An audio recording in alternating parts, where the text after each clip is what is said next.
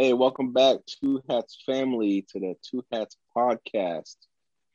I'm your host, Chris, the Tactical Probation Officer, and my wonderful co-host. Is Brittany your favorite PO? This is episode number 14. I know it's been about 3 weeks since we've posted anything. You know, life happens. Life happens. I know Brittany has a lot of life happened to her, and a lot of things have kind of not too many things, but enough things have kind of been going on with me where we just haven't been able to get together to make this podcast happen for you guys today. So today we're going to do two things. We're going to kind of do a check-in with your hosts.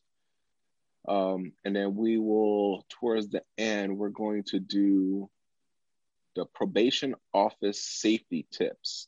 So we have a little community group that we talk to, and we kind of threw the topic out there, and they give us some very good advice for you guys that we're going to share with the family on how to be safe in the probation office.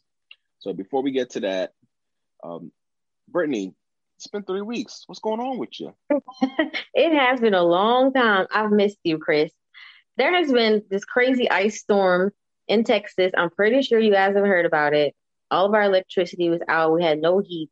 Texas has never seen, well, Houston in particular, has never seen temperatures drop as low as they did. So we were talking about 10 degrees, which is unheard of for where I live. So it was crazy to be in that kind of weather with no electricity, no heat. Food was running low. You couldn't get anything from the grocery stores. Everything was shut down. It was a terrible situation. Let's just put it like that. Wow, So we had that. That's crazy. On top of that, I had family that was sick. So I had to cater to them. That was another thing that distracted me from doing the podcast. And Chris, you told me specifically that you were going to be working on the weekends and things changed, right? Yeah. So we got tasked. My department got tasked with providing security for a COVID-19 vaccination site here in my county. And then they had to rush through. They put a schedule together. It was all hands on deck. All officers had to sign up for different shifts to work security for the vaccination site. They got it all up and running. They got our list together, gave us all our directions, what we're supposed to do. And then right before we were supposed to start, it got canceled. Apparently, we didn't get, or the county didn't get the vaccines. So they weren't able to do the mass vaccine site that they had set up. So does the county have the vaccines now? I haven't heard anything. I don't think they got as much as they were told they were going to get. So we haven't heard anything else since. They haven't reenacted the list and the mandatory security yet. We were kind of still on standby. So yeah, it's kind of like, we got all ready for this. They had all these plans put in place. I had to clear my schedule, make sure I was available for all the shifts that they signed me up for, that I was voluntold that I was going to do. And then they sent an email out saying it was on, everything was on hold, with the possibility that it could come back. So it's kind of like, at any time they can say, okay, start your shifts, everything's a go. So you really can't make plans, because at any moment they can start it back. Speaking of the vaccine, are you going to get the vaccine?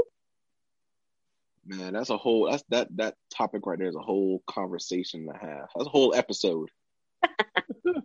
I'm on the fence, honestly, about it. I really am on the fence about it. My mom is she's a nurse in New Jersey, and New Jersey and New York got hit pretty bad back in March and April of 2020. And I know she was, she would call me almost every day and just tell me all the horror stories about what was going on. The hospitals was overwhelmed. They were running out of beds. Actually, they ran out of beds. They had to they were putting people in different places. They had entire floors they had to convert into COVID units, and she was just telling me how bad it was. And did that make you want to get it? The vaccine? Yes, it did. Just from here, because I'd have offenders that would say, "Oh, COVID isn't real. Why are you over here showing up with a mask? Why are you making me wear a mask?" And I would tell them, like, listen, you can believe it's not real. I have someone close to me that is on the front lines, and they're telling me it's real. I haven't actually had anyone I know or anyone in my family get it. So we've been blessed with that. So I pray and I have, empathy for the 500,000 people who have passed away in their families from COVID. But, I know with some people, it's like, unless it happens to them, they just don't believe things are true. Exactly. And it's sad. So like I said, I would have offenders like, "Oh, COVID isn't real." They start telling me all these conspiracy theory stuff. And I'm like, listen, I'm gonna wear a mask, you gonna wear a mask. We're gonna keep these 6 feet for right now. All right. But you can say it's not real, but I know from what I've heard from someone that's on the front lines, it's real. Oh, it's real. How long do you think that us as Americans will have to, walk around with masks in different businesses and airplanes and things like that? I feel like this is going to go on for some time. I can see this going on till end of 2021. I can see it going on like that. Yep. I know nowadays there's, especially the state where I'm in, they're starting to lift some of the COVID restrictions and, open some places back up and, allow people to gather in larger groups than before. I personally am not taking that chance. I have not sat down to eat in a restaurant in well over a year. Oh my God. I could not survive. If I'm going to get, we still patronize them. We'll go get food and carry it out. You know what I mean? But I'm not going to go sit in a restaurant with other people around and eat without a mask on. Like, I'm not doing that. The ambiance is not enough for me. But like I said, I'll get food and I'll bring it home and I'll eat it at home with my family, in my bubble. But back to the vaccine question. So my mom got the vaccine. She was one of the first people to get it because, clearly she's a, healthcare worker on the front lines. So she got it. She read all the research. She read into it. She talked to all the doctors in the hospital. And she's telling me to go ahead and get it. So my position is, do it. My position is, if it's when it's available to me, whether if my department says, "Hey, listen, we're doing it on this day, show up," I will go get it. If it's a thing where I have to go out of my way to get it, I don't know. So that's my answer. If it's made available to me, I'll get it. But if I have to go out of my way, chances are I'm probably not. What about you? Anti-vaccination. Oh, okay. So I'm definitely not getting it. My husband got it on the second go around because they do it in 2 doses. Huh? Are you getting superpowers? Can you fly? He did not. What happened down in Texas? So what did you guys do when the temperature dropped, power went out, water went out? What did you guys do? Well, my family in particular, there was one family member that lived about 20 minutes from us. She didn't lose power initially. Like the first couple of days, her house was fine. She had water, she had power. So we just went over there with her because we need to stay warm. And then the third day, her power went out too. So we just had no choice but to stay home with just to tough it out. We just had to tough it out like the rest of the people. I feel very fortunate that my house wasn't affected. It's because some people, they had pipes burst and then their homes were flooded. Nothing like that happened, thank God, because that would have been a whole nother can of worms. But there were a lot of people who weren't as fortunate as me, and I feel really bad about that. And some people are still struggling from the aftermath of that. What do you feel about preparedness for your family and having the things you guys need. So before you answer that, like when COVID hit, when it first happened out of the blue, I remember my wife like freaking out. They sent the kids home from school. They canceled school, and my wife's like, "Oh, you gotta go to the store. You gotta. We need, you know, because normally the kids go to school. They get their lunch. They get their lunch there. They get breakfast there too, and we just have, we don't really keep much food in the house because, she's at work, I'm at work. So we'll just have, some food that we'll have for dinner. So she freaked out, sent me to the store. I think I spent like $150 just buying whatever was available. And I remember the panicked people that were in the store. I mean, people were pulling two carts. They just, carts were just stacked full of food. And I'd never seen a grocery store that busy, and people were just freaking out. And I'm the kind of person who I've always tried to be prepared. Like we keep a few cases of water in the house. I'd always buy, extra case. If I'm going to buy a case, I buy two. And I think we had like maybe 6 or 8 cases of water in the house. I maybe kept like maybe a few extra cans of stuff, soups and things like that in the house just in case, a couple extra bags of rice. But when COVID first hit, like I said, I really kind of was like, wow, this is crazy. I've always kind of been a person who I try to keep at least a few extra cases of water in the house, a few extra cans of soup, a few extra bags of rice, just kind of in case. So, this whole COVID thing kind of really taught me that, we need to be a little bit more prepared. So what we've kind of been doing over the last few months is just kind of, stockpiling some more cases of water. Whenever we go to the store, instead of buying one, which we normally do, just buy two. Buy a few extra cans of soup, extra cans of tomato sauce, rice, pasta, things that are non-perishables. We actually bought a deep freezer, which was a whole journey in itself because the stores were out of deep freezers. Apparently, everybody had the same idea of like deep freezers. So we had to order one, wait for it to come in, which actually came in pretty quick. I think it took about 2 weeks. Went, picked it up, took it home. So we kind of started with some more meats and things like that. So we'd always have just different things so we don't have to go out as much. So my question was, do you think a lot of people just were not prepared down in Texas for a situation like that? I mean, no one was prepared for that. Because like I said, that is unprecedented. That type of thing doesn't really happen.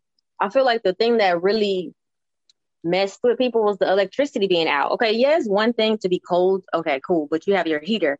No, you don't have any heat and you don't have any way to cook your food. And then the stuff that was in the fridge is going bad. It's like, what do you do? So no, we weren't prepared. Not to say people didn't have food in their house and water. You probably did in the beginning, but then what happens when all that stuff starts spoiling and all your meat, you can't do anything with it. You can't even cook it. Right. Did you ever hear from any of your old coworkers about what happened with work? Was everything shut down? Were Oh yeah, families the just office giving was her free closed. reign? Yeah, the office was closed. I mean, everything. The whole city was closed. I mean, the whole city was shut down. Nobody could drive on the roads because we're not equipped down here to drive on icy roads. We don't have that. So it was advised for everybody to stay off the roads. My husband and I are going to get a generator, which we've been saying we are going to get it for years because we get a lot of hurricanes and stuff out here. And we lose power with that. But yeah, we're going to get generator. And then apparently we're getting an RV. I'm not on board for an RV, but that's what he wants. So that's probably what we're going to do.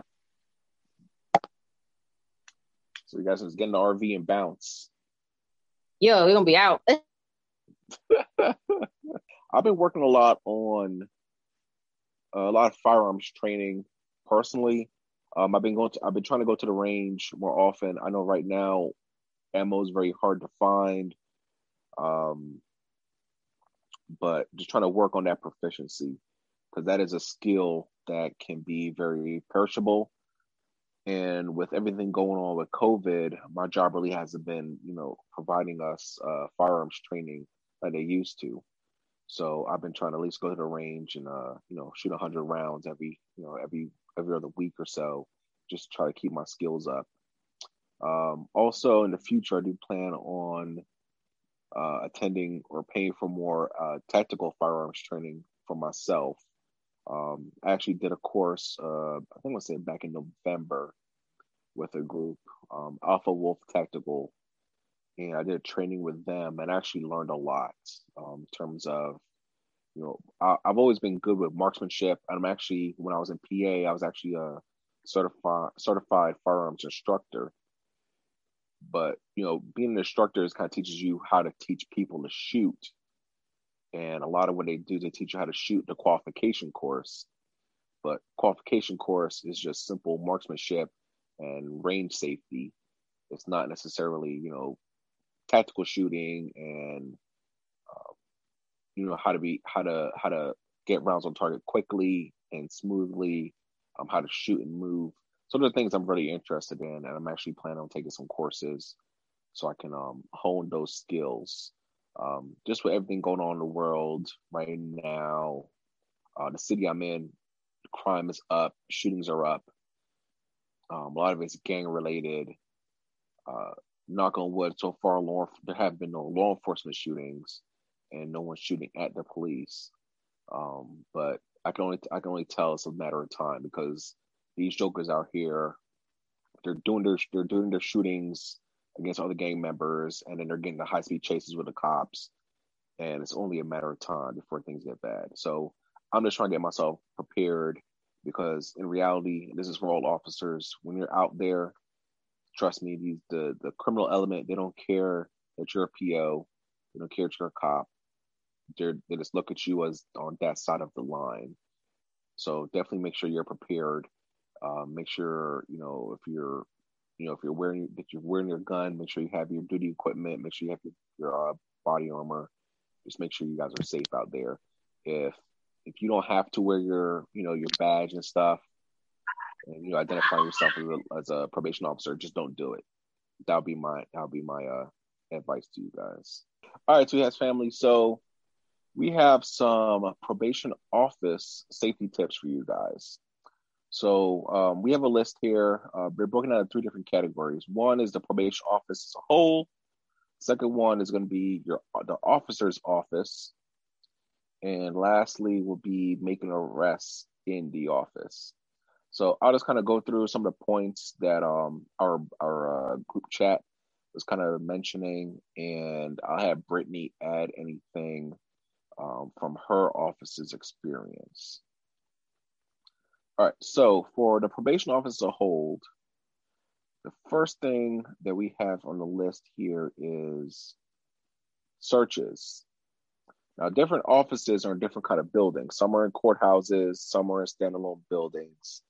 My office is in a courthouse. So when offenders come to see me, they have to go through a metal detectors, and the sheriff deputies check them.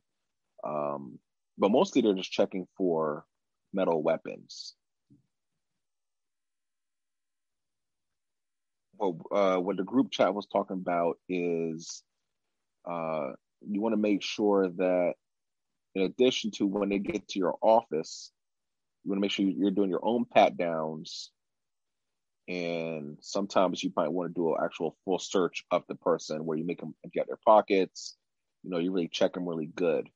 So a couple reasons for that is, one, they make weapons. There's actually a YouTube video that they showed us when we went to basic training, where they showed us a list of weapons that got through security because they're plastic. They have like plastic knives, and they're just as sharp as like a real knife. They can stab you, they can cut you, but they're made of plastic. So if you go through a metal detector, it's not going to show up. So that's a really good thing. You now clearly not going to be able to bring a gun in, because guns have metal parts. But there's definitely different things they can use as weapons. They showed us, it looked like a hairbrush, and the handle came off, and it had a plastic knife on the end of it. They showed us like bottles where you can like twist the bottom off, and then it holds has a little container on the inside where it looks like a Pepsi bottle of Pepsi, but the bottom comes off, and you can hide contraband and things in there, and you'd be surprised at what offenders will bring into the office. I remember I think it was about a year ago. Guy came in, I pat him down, and he had his crack pipe hidden in his sock. So he got past the metal detector with it because it's a glass pipe. Came to the office, and I generally I make it a habit. I pat all my offenders down when they come in because we have the right to do so. They waive their Fourth Amendment right when they get on probation.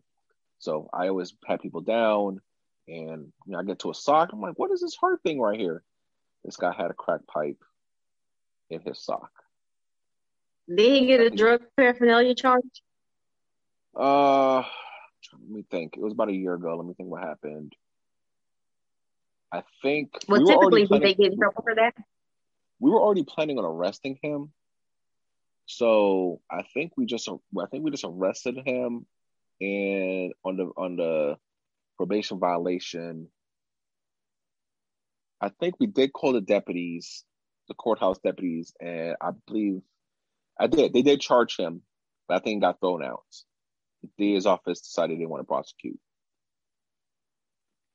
So that's probably already in enough hot water, huh? Exactly, with a probation violation. Yeah. Plus, I didn't know if they need to check it for residue and to send the residue to the lab. If that was going to take more time, so they just went ahead and, like I said, the deputies charged him with paraphernalia, but the DA's office threw it out. And I can't remember what happened to him. I think he might have got revoked. Yeah, I think he got revoked. I think that's what happened. So every single person that comes in to see you, you have to pat them down? We don't have to. We can, and they recommend that we do it randomly. I just do everybody because you just never know. Now, do they train you on how to pat someone down in the office, or you just do what you think you should do? Well, when we go through basic training, they teach us how to do searches of a person. So basic training. You had the training academy to become a PO? Yeah, we go through a 5-week training academy. And is it just like the police academy, or is it different? It's similar. Like, we have a week of firearms training, and we do defensive tactics thrown in throughout the whole 5 weeks. We have a lot of classroom stuff. We have CPR, first aid, and then we have a lot of classroom stuff talking about the job itself. Probation officer authority, motivational interviewing, drug recognition. We have a mock court that we do, so you can so officers can practice how to testify in court, the different laws, how to do probation violations, different things like that. And it's a 5-week course. But when I went through, it was 5 weeks. I think now it's up to. I think they added another week. So I think new officers, it's up to 6 weeks now. Do you have to take a test at the end of it? Yes, you do have to take a test, and you have to pass the test. Or I think if you fail the test, they give you the chance to retake it in a couple weeks, and then if you don't pass it, then you're out the door. You have to pass it. Yeah. Is it hard? It's not that it's hard. It's just that it's 5 weeks worth of material. So everything you've learned the whole 5 weeks you were there, anything and everything that they covered could be in the test, and you don't know what it is. Oh my gosh! And on top of the written test, do you also have a physical test? We don't have a physical test, but you do have to pass firearms training. Okay. And I remember we had one girl in our class I was struggling to pass, and she was on the edge of being sent home because she could not qualify. And I believe the instructors worked with her away from the rest of the class, and she did end up passing. So they had to give her some one-on-one attention. But it worked. She passed. I think everybody in my in my class graduated. What do you have to do? What's the qualifications to pass? Well, there's a qualification score.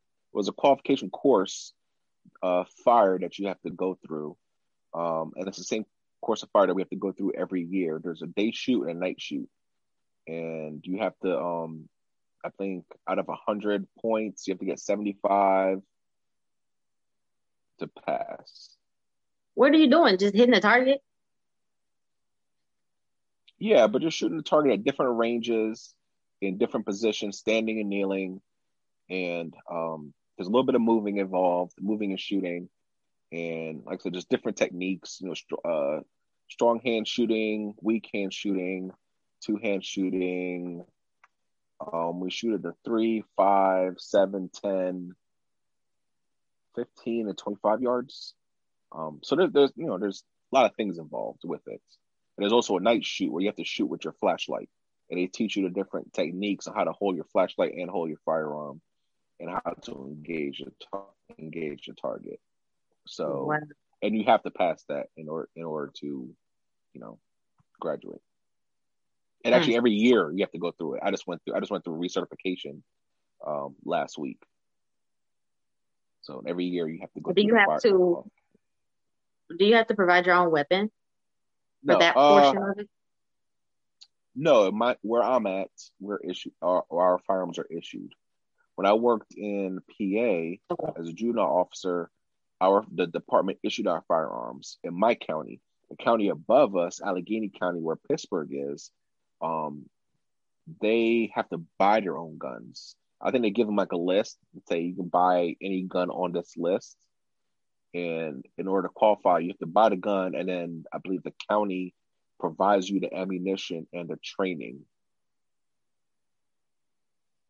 for firearms.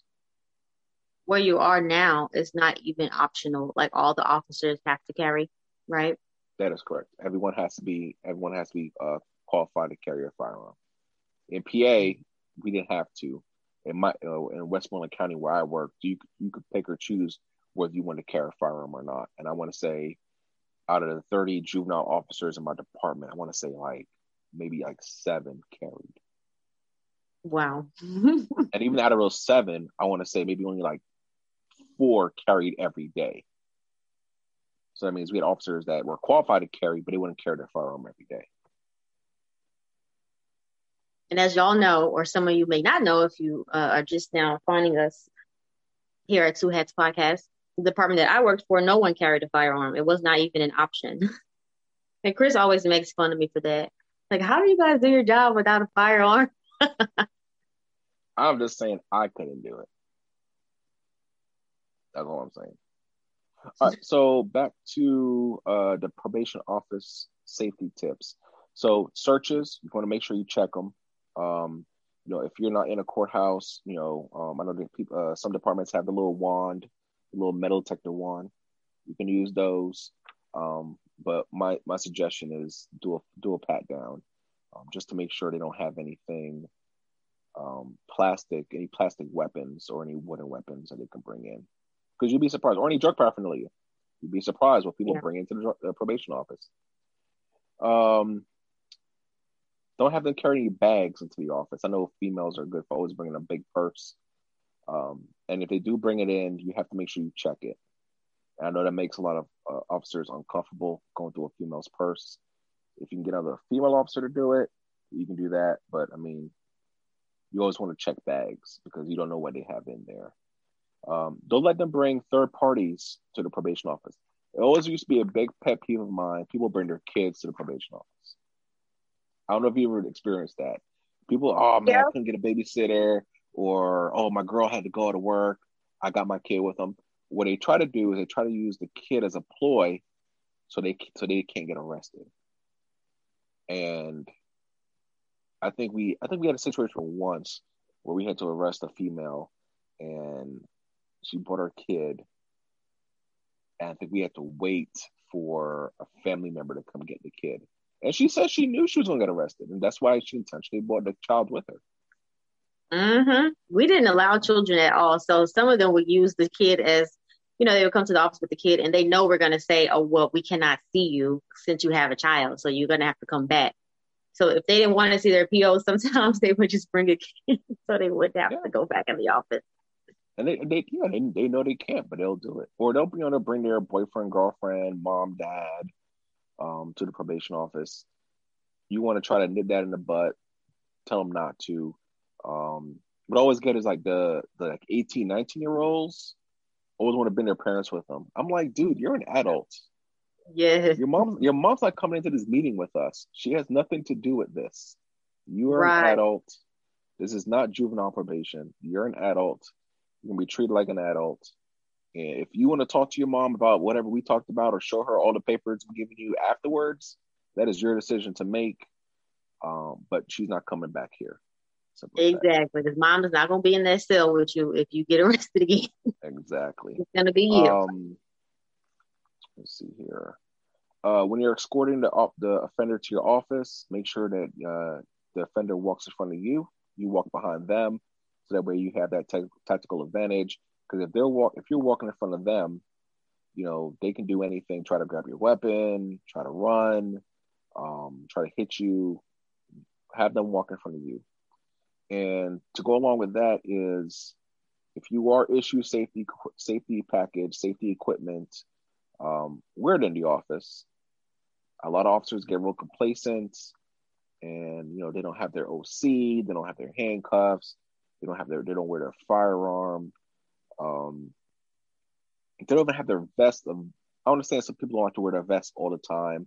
At least have your vest available to you in the office, because you just never know what's going to happen. Oh my gosh, Chris, you make this job sound so scary. It's not a matter of Brittany. You're working with a clientele where 100% of them is a convicted criminal. Well, no, not all of them are convicted. Some of the cases are deferred. Some of them are deferred. Okay, you get that. Every one of them, 100% of them have been charged with crimes. Yes. Okay. The vast majority of them are convicted of those crimes and have a lengthy history of prior convictions. Yes, some of them do, yeah. Okay. So it's not like being a regular caseworker or social worker where you're working with different kind of people. You're dealing with a clientele where 100% of them are charged with some kind of criminal activity. Right. So but a lot of them aren't assaultive, or a lot of them aren't offenses, whereas they were hurting someone. So why you got to be afraid? Well, not afraid, but it's not a fear thing. It's a preparedness thing. It just seems kind of crazy to me because, as you know, we didn't do any of that in my office. So when you talk about it, it seems like something out of a movie.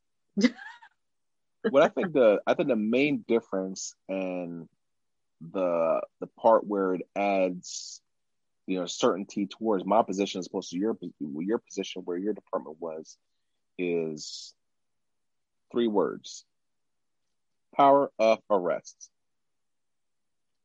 My department, we have the power of arrest. It's different when the offender knows that you really can't do anything to them. Right. They're coming to see you. They're coming to see you, Brittany, and they know you're not going to arrest them. If you're going to arrest them, you have to get a warrant, get the sheriffs to come looking for them. Whereas opposed to, we have that power of arrest. We are considered law enforcement officers in my state. And we can, when you have that ability to take someone's freedom, things can happen. A lot of people don't take that well. Yes, exactly. So that is the big thing. And like I said, that's the number 3rd topic that we got some tips on about how to make arrests in the office. That's, I think, the main difference. Nice. That's a good segue. So tell us about that safety when making arrests. All right. So it's always safer to make the arrest. If you're going to arrest an offender for probation violations, it's always better and safer to do it in your office as opposed to going to their home to do it. That's just a fact. Because in their home, you're on their turf. They have all the advantages. If they have any weapons, they know where it is. You don't. all the third parties, all their family members or friends or whatever that are in that environment, that's towards their advantage. So it's always safer to do arrests in the office. So that's the first tip. Second thing is, if you're going to make an arrest in the office, you want to have several officers aware. You want to have all the officers aware that you're making the arrest, and you want to have at least several officers available to assist. So when you bring them back and you're trying to do that arrest, you want to make sure that they can see that there's 2, 3, 4, 5 other officers there. So that makes it less likely that they will try to resist, fight, or flee.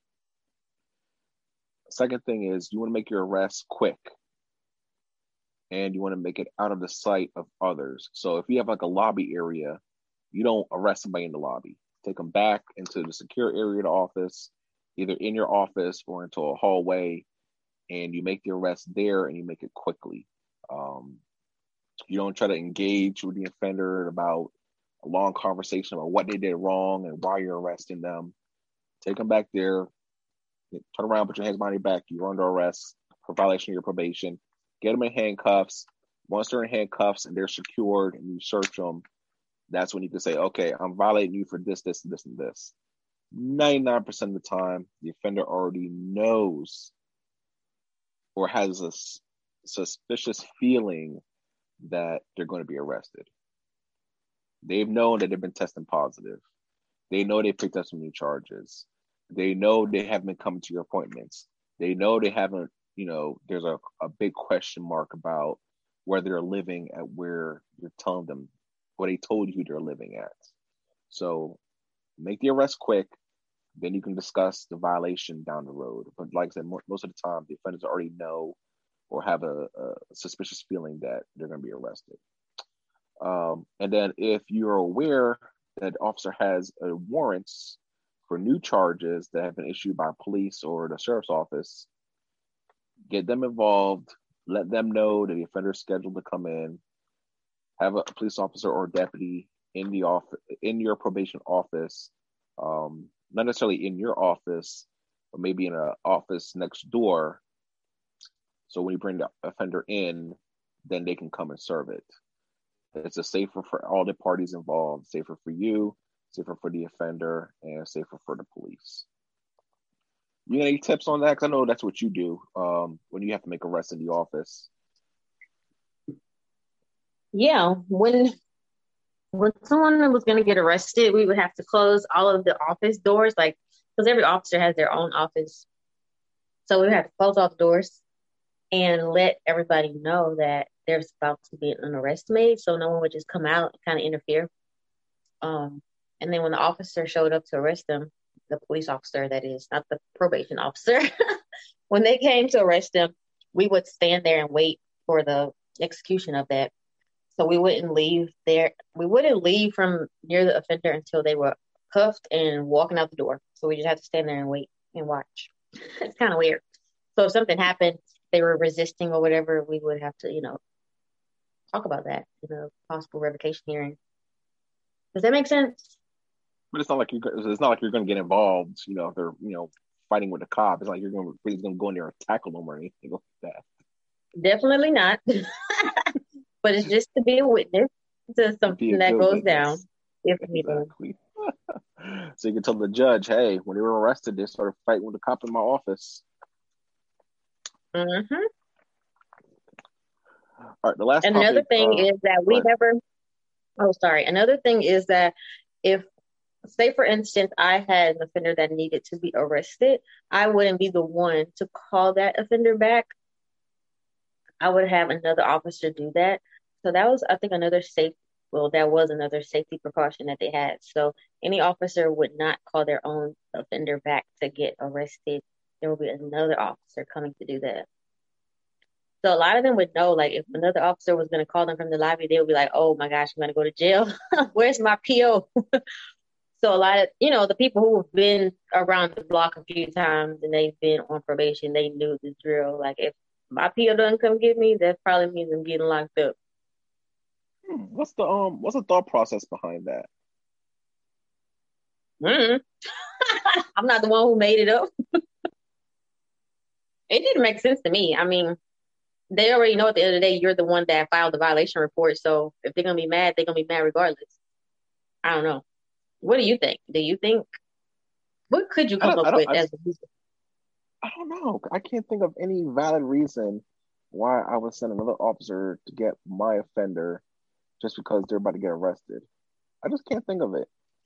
It's like one of those situations where something happened one time many years ago and a decision was made and nobody has questioned it ever since, which is kind of like 99% of the way policies are made nowadays.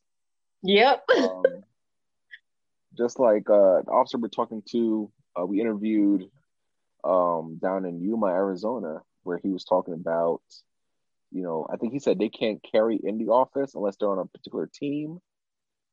And he really couldn't tell you exactly why that policy is in place or, what prompted it or where it makes sense. It's just one of those things where I guess something happened one time, a decision was made, and nothing was ever changed from that. Hmm. But yeah, I can't think of a really good Yeah, that's reason. kind of like what happened probably. Yeah, I can't think of a good reason. Anyway. All right, so the last topic is the probation officer's office. So, well, this is where the magic goes down. This is where we have our life-changing conversations with our offenders. This is where we talk about their conditions and their progress towards their conditions. So, first tip here is your door should be open at all times. There is never a valid reason for you to close your door with your offender in the office. That offender can say anything about what you said or did to them in that office with the door closed, especially if it's an offender of the opposite sex. Never, never, never, never, ever close your door. I had an offender come in. It was a guy. He was like, "Oh man, I got some stuff going on in my life. I really want to talk to you about it." And he started to close my door. I was like, "Oh, don't do that. Leave that wide open, man. You don't understand. I got to tell you about some stuff going on in my life. I really want. I just don't want, other people hearing." I said, "I understand that. My door does not close. That's just the rules. You can lower your voice when you're talking about whatever situation is going on. My door does not close." So that's the first safety tip. Second thing is your desk. Your desk should be set up in a way in which you, as the officer, are closest to the door, so that if you get into a situation where your offender is acting crazy, or you're confronting them about violations and they don't like that, I'm not sure you're going to arrest them, but you're just, you're talking about some, positive drug tests or treatment, and they just don't like being told that, that they're in the wrong and they're acting aggressive, that you have a smooth exit out the door. I also understand a lot of these offices are set up where the furniture cannot be moved, where you have no option but for the offender to be closer to the door. Second part of that is you want to make sure that there are no weapons of opportunity within reach of the offender. Your desk, when you meet with the offender, should be as clear as possible. No staplers, tape dispensers, scissors, cup full of pens, printers, computers. Nothing should be within the offender's immediate reach. Now, I also understand, depending on how the office is set up, you might not always be able to move your computer screen, printer, those kind of big things, but you do have control over where your stapler is, where your cup of pens are, where your tape dispenser is. Nothing that the offender could pick up and try to use as a weapon. No family photos or other personal identifying information. That's a big no-no. You don't want the offender. We're in a position where we need to know everything about the offender in their life.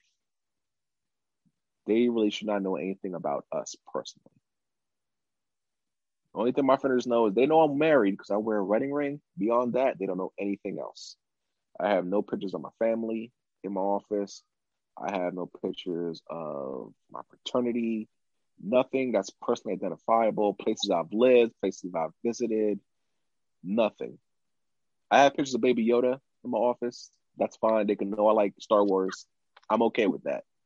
I have a little plush Baby Yoda I got for Christmas from my chief.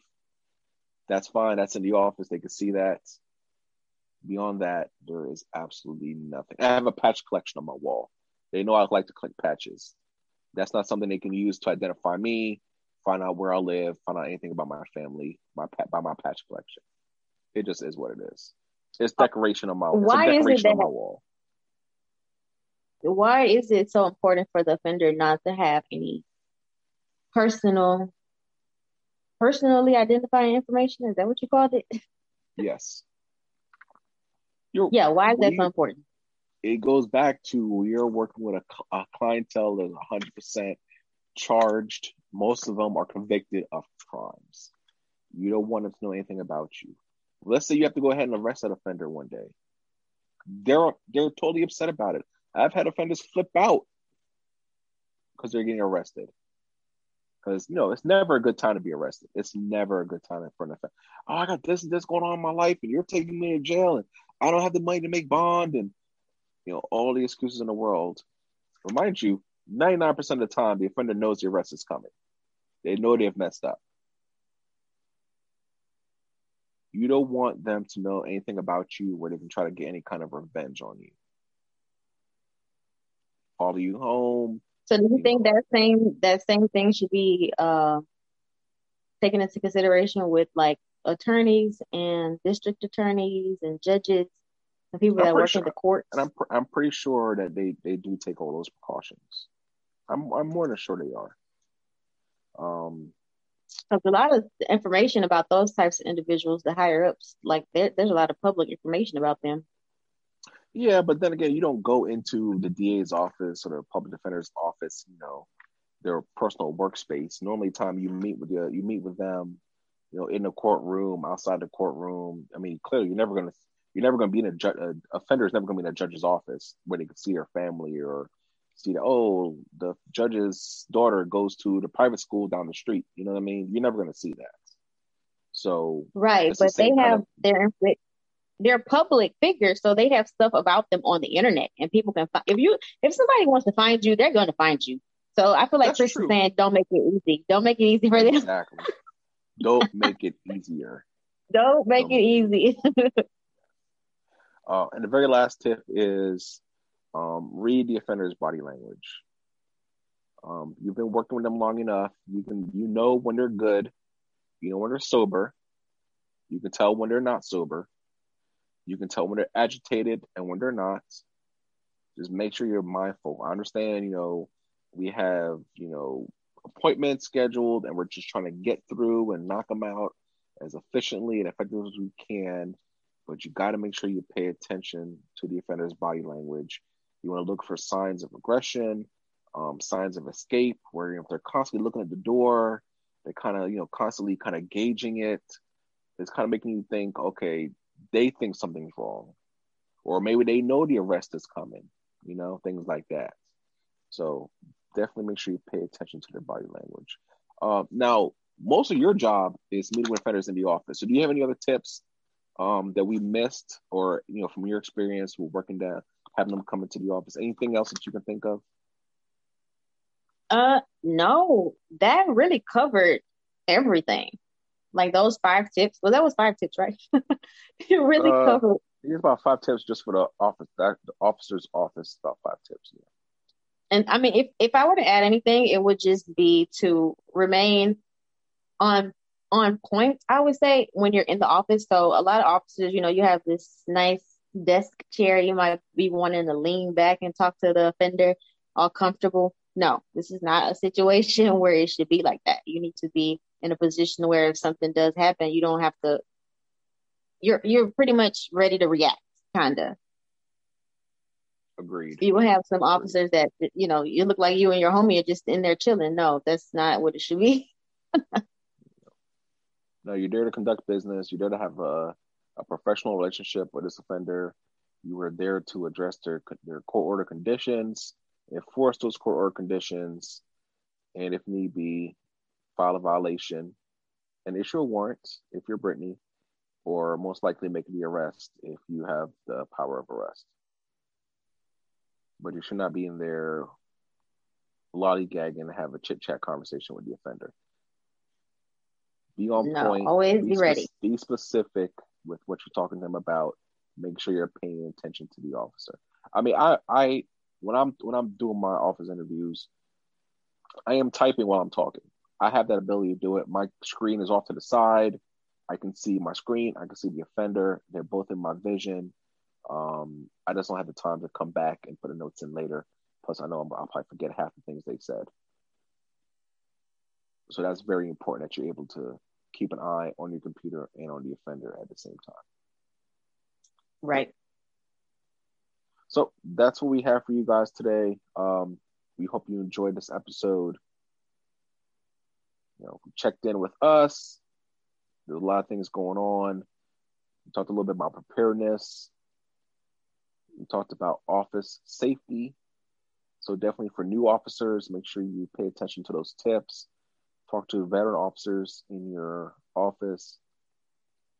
Get tips from them. Find out how things are done in your office. See if any of the tips that we offered are things that you guys can implement in your own office. So back in PA, back in juvenile, I want to say I was there for 3 years. It wasn't until the last year that I was there where they finally allowed us to actually carry our firearms in the office. For those first 2 years, officers were not allowed to carry our firearms in the office. And then within the last year, they changed that. And that's just from officers asking the questions, talking to management, talking to the judges, and seeing, hey, listen, this is what we want to do. Why can't we carry our firearms in here? Listen to their reasoning. And a lot of things, like we were talking about earlier, is that there's a lot of policies that are put into place that were maybe, one particular supervisor's opinion, but it doesn't really qualify anymore. So if there's a policy in place, I'm not saying break policy, ask questions. Ask the questions. Why is this like this? Wouldn't it be more safer if A, B, or C, hey, we can't carry our firearms in the office? If we're in the office, why do we have to lock our guns up? Why is that? We're all trained. We're all qualified with these. We all go through weapon retention training. Why can't we carry our firearms in the office? Ask those questions. Hey, why can't we pat people down when they come in? Hey, can we get one of those those hand metal detectors? Can the department get us one of those so we can check to make sure offenders aren't bringing things into the office to hurt us? Ask the questions. You might be surprised to see that a policy gets changed. If you guys have any safety tips that you would like to share, please leave them in the comments below. You can also leave comments on our Instagram page at Two Hats Podcast. Definitely leave them comments there. You can DM us also if you have any questions or if there's anything that you want to add or share to the podcast. We're always looking for feedback from you guys because this is what we do. This is why we do it. We want to support the community corrections, community supervision, probation, parole, pretrial services community because we don't have that support out there. There are tons of law enforcement podcasts.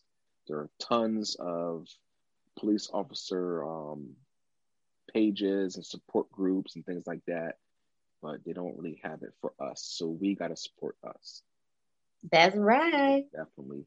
Leave your comments below. Help us grow. Tell your co-workers. Tell your friends that are looking to get into probation and parole to come check us out. We are on Anchor FM, YouTube, Spotify, Google Podcasts, and Apple Podcasts, right? No, we're not on Apple yet. We're not on Apple? I could have sworn somebody said they listened to us on Apple. Yeah, somebody commented they listened to us on Apple. I don't know about that, Chris. Hey guys, if we're on Apple, leave a comment below. Let us know. Yes, please. Hey, we appreciate you guys listening to us. I'm Chris, Tactical Probation Officer. And I'm Brittany, your favorite PO. You already know. And until next time, guys, be safe out there. Take care of yourselves, take care of your families, take care of your communities through effective supervision of your offenders. Peace.